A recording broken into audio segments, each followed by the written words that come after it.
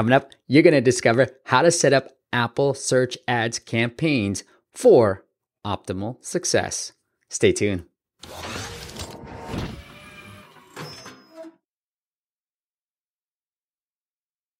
What is up, App Nation? It is Steve P. Young, founder of AppMasters.com, the place you go when you want action-packed content in the app business. And today, I've got a snippet from our previous App Masters Virtual Summit that we just finished with my friend Gabe, who runs Insympia.co. Insympia.co. It is linked up into the description, so check him out there. But he's going to talk about how to set up Apple Search Ads campaigns if you're just getting started. So without further ado, here is the snippet.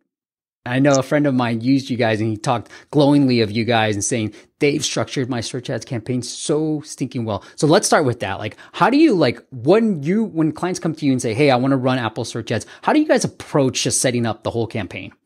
Mm-hmm. So it actually depends on how much budget you have and how much time you have to manage it. You can go the sort of like starter route, which is good enough for most folks that might be spending a few thousand a month. And then like when you're spending tens of thousands a month, you might want to go the more advanced route.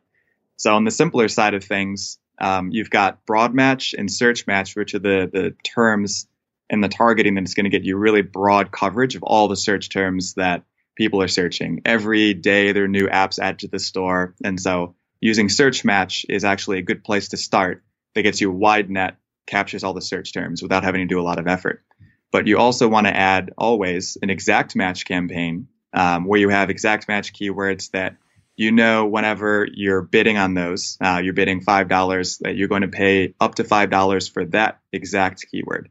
So over time, you want to use your search match campaign and look through the search terms and pull all those search terms that you see that you want to be bidding on over into your exact match campaign and add them as negatives to your search match campaign so that you ensure that you know when somebody searches that term, it's going to your exact match and you can pay enough for it to get traffic. You might also want to have a brand campaign just to do some brand defense. It's the app results in iOS and searches are huge. They take up like 2/3 of the screen. And so if you've got the competitors coming in and showing ads on top of your organic result, there will be a surprising number of people who are just going to click on that first result and say, great. And so you might lose some keywords if you have some downloads of your brand. On the more advanced side, you can structure things out into tiers. So you can have ad groups that have your highest LTV for those users in exact match. And you can use the CPA goal to bid a little bit higher and use a very high bid to make sure that you're giving the algorithm enough room to bid highly for those keywords that you have really good LTV on. So you might have a tier 1 LTV where your bid is very high. Then you might have a tier 2 where your bid is, medium while your LTV is medium. And then a tier 3 where your LTV is a little bit lower. You want traffic, but you don't want to pay as much for it. And that's on the more advanced side. That's really cool. Now, when you're first setting up those campaigns with the search match on and the broad match versus the exact match, how do you distribute the budget? You want to kind of waterfall as much budget as you can to the exact match.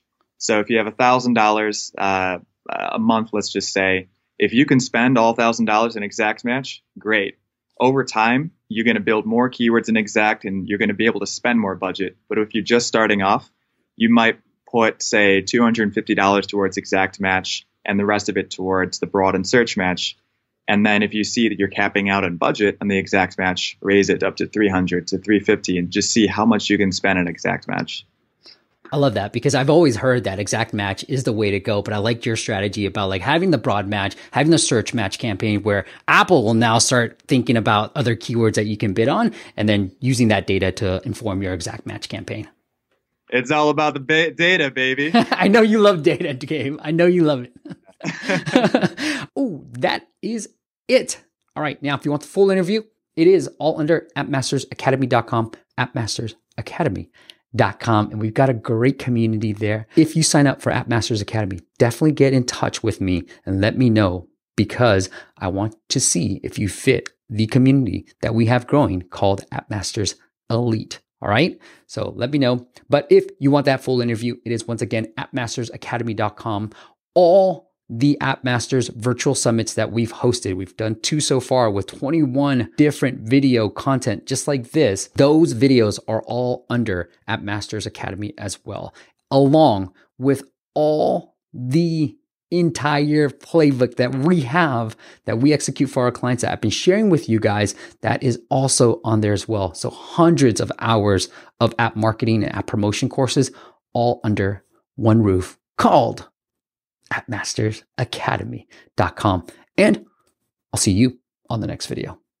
Click the top video if you want to see how do you run Apple search ads for paid apps and be profitable. And click the bottom video if you want to see how App Store reviews actually impact your rankings. Peace out.